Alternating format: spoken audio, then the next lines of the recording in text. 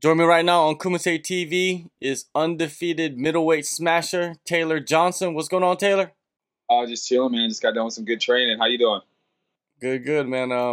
I know you have a wrestling background, but was there any other martial arts that you were into when you were growing up? I come from a family of boxers and judo fighters. My grandfather was a black belt in judo, jujitsu, and he boxed professionally as well. And my dad also learned from him. He didn't compete so much, but he's definitely handy. And I kind of played around with that most of my life, and then ended up wrestling. Did they throw the gloves on you when you were young and spar with you a Oh little yeah, bit growing up? for for sure. You can't be a Johnson and not know how to use your hands. So. So I guess that's where you get your I guess your natural ability to find the chin, right? Yes, sir. Yes, sir. I got that from my dad and my granddad. All right. So how was the transition to MMA? Was it pretty easy since you did grow up doing all those different types of martial arts? It was very easy. It's something I don't know, my style of wrestling too. I don't know. You see some guys that they're very good wrestlers, but the style that they choose to wrestle, whether it be defensive, whatever, some guys are offensive, top wrestlers, different stuff. It doesn't always benefit them in their MMA career, but I kind of noticed I like to wrestle upper body. I liked easy takedowns, sweeping people, foot sweeps, basic stuff. Where I didn't have to put a lot of effort in, and my style of wrestling actually carried over really well for martial arts because I like to wrestle more upright. And so then all I gotta do is just put my hands up and I'm ready to go. You got a dominating win at the start of this year at LFA 57. Then you were booked to fight a couple months later. That fight fell through. How disappointed were you? It's pretty disappointing, but to be honest, it's happened probably 4 or 5 other times. I've had guys back out after weigh-ins. Um, I guess it comes with the territory when I have a decent credentials in wrestling. I mean, not a Division One champion, but an NAI champ. And to see how I have a knockout in like 8 seconds. So some people are like, well, shit, I can't beat him grappling. And he could maybe KO me on my feet. So I actually have had probably 5 pro fights fall through like last minute. And finding a replacement is always a pain in the butt. So I've actually gotten used to it, which is a terrible thing, but I guess it's a good problem. Definitely. Yeah, you just mentioned your credentials. You're 5-0. They're all finishes, TKO finishes, knockout finishes. Would you consider yourself a knockout artist, or do you not like that label? Absolutely. I absolutely am a knockout artist. That's my favorite thing to do. I mean, you're never going to see me try to submit somebody unless they just fall into it. Which is funny because I train with some of the best jiu-jitsu fighters in the world, and I train. There's nothing I'm not familiar with as far as jiu-jitsu goes, but there's just something about just cracking somebody upside the head. It's awesome, man. It's if I don't knock somebody out, I guess to me it's kind of like I didn't win. Oh, definitely. Wow.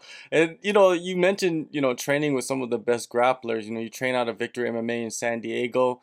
Jocko Willink. He is like one of the, his face is everywhere. He's an inspirational figure to many people around the world. How has he impacted your life? Jocko is a great man. He's taken me under his wing. Obviously we have Dean Lister and Jocko there, some of the bigger names in the jiu-jitsu world, and I mean Jocko's known all over. I got to apologize for the poor connection too, but Jocko has actually been a sponsor of mine since the beginning. He's believed in me, more than I don't know. It's hard to say. There's a lot of folks, but I consider him family now. But he's definitely taken care of me and been a huge inspiration. Yeah, it must be great to have somebody like of his stature to support you from the start, from when, nobody was really behind you, right? Yeah, I mean, I was just, especially coming to Southern California, I'm just a Central Oregon kid. I'm humble and I kind of come from humble beginnings, but to come out there and, guys like Tony Palafox, my coach, and Jocko Willink, um, Dean Lister, all these guys, took me in as family, and that's why I'm at Victory, and I'll stay at Victory. So San Diego, the weather is phenomenal there. Do you ever miss the Oregon rain? absolutely. It's funny. I went to school in the Valley where it rains a lot, but where I grew up in Central Oregon, man, it's like 300 days of sunshine there. I mean, yeah, it gets cold, super cold, but the sun's always out. It's beautiful and it doesn't rain as much. But it's like the most populated places in Oregon. It just rains like 9 months out of the year. Yeah, I I miss. grew up south of Seattle, so I know exactly what you're talking about. Sure, for sure. You definitely do. Other besides Jocko and Dean, who are the other coaches that have molded you? Especially your hands. My striking coach is Tony Palafox.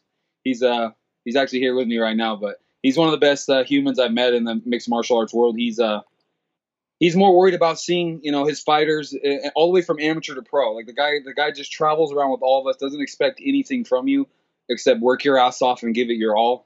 But he gives us his time. He's molded me as a striker. I'm a switch fighter too. I obviously started wrestling. Would be lefty in a striking stance. I started my career wrestling there for 15 years, but I boxed orthodox. So now I'm a switch fighter. I switch back and forth between stances. He's made my hands, heavy from every position. So it's cool. I'm accurate. I'm fast, and I got to give a lot of credit to him. Other than Victory, what are other locations you've been around, training and getting ready for this fight?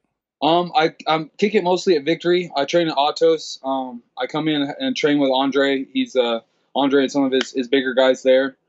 He likes me bringing in some wrestling, and the guy's just the wizard. He's the master jiu-jitsu. So he gets to show me some really cool stuff. I've actually been able to learn and take away some stuff from him, and he's super humble for being what he is and what he's accomplished. And so I get to train at Autos. I also, on occasion, Phil Davis will come in, and we get some drilling in and exchange. He exchanges some of his knowledge and his experience, and we kind of talk about moves and things we think work. And so I got some cool people that give me their time and help me out with this. You're going to Vegas. You're facing Andre Muniz on the Contender Series. He won a decision during last season, but didn't get the contract. Did you get the chance to watch that fight? If so, what is your breakdown of his skill set? I got to watch. I don't know when I was watching it on UFC Fight Pass, it only would let me watch I think like a minute and a half or two of each round. But I mean, from his fights, what I've seen, he's not the most technical striker. He's obviously got 11 or 12 submission wins, and he doesn't have any submission that he just really taps people with. He just kind of all around hits people with subs. I think this fight, if he tries to wrestle and do jiu-jitsu with me, I don't think that's going to work for him at all. So, and standing, he's going to be in danger the entire time. So, I mean, he's a tough guy. He's won a lot. He's bad. I mean, he had 21 fights. It's a lot of fights. I think it'll be a good scrap. I think his best bet would be to try to put me in deep waters, but I train my ass off. I train him to fight for 25 minutes. So, any place it goes, he's going to be in trouble. Yeah, it seems like that he is a very opportunistic fighter. He looks for the opportunities, and that also can leave you open to danger. Sure. And do you see that as, where you can finish the fight? Absolutely. I've seen him actually be willing to stand and exchange with people on the feet. And my striking is, in the last 4 years, like I've made gains, like I've been doing it for a decade. But that's all due to my coaches and the people that are willing to give me their time. But if he wants to stand and exchange with me, I have one-punch knockout power, and I actually hope he does. Most of my opponents, when I start coming forward, they retreat. And I've seen Andre come forward. So maybe he will come forward and challenge me, and it's going to be fireworks, man. In that environment in Las Vegas, it's like dead silent. You could hear everybody talk. What are your thoughts on that atmosphere and performing in that atmosphere?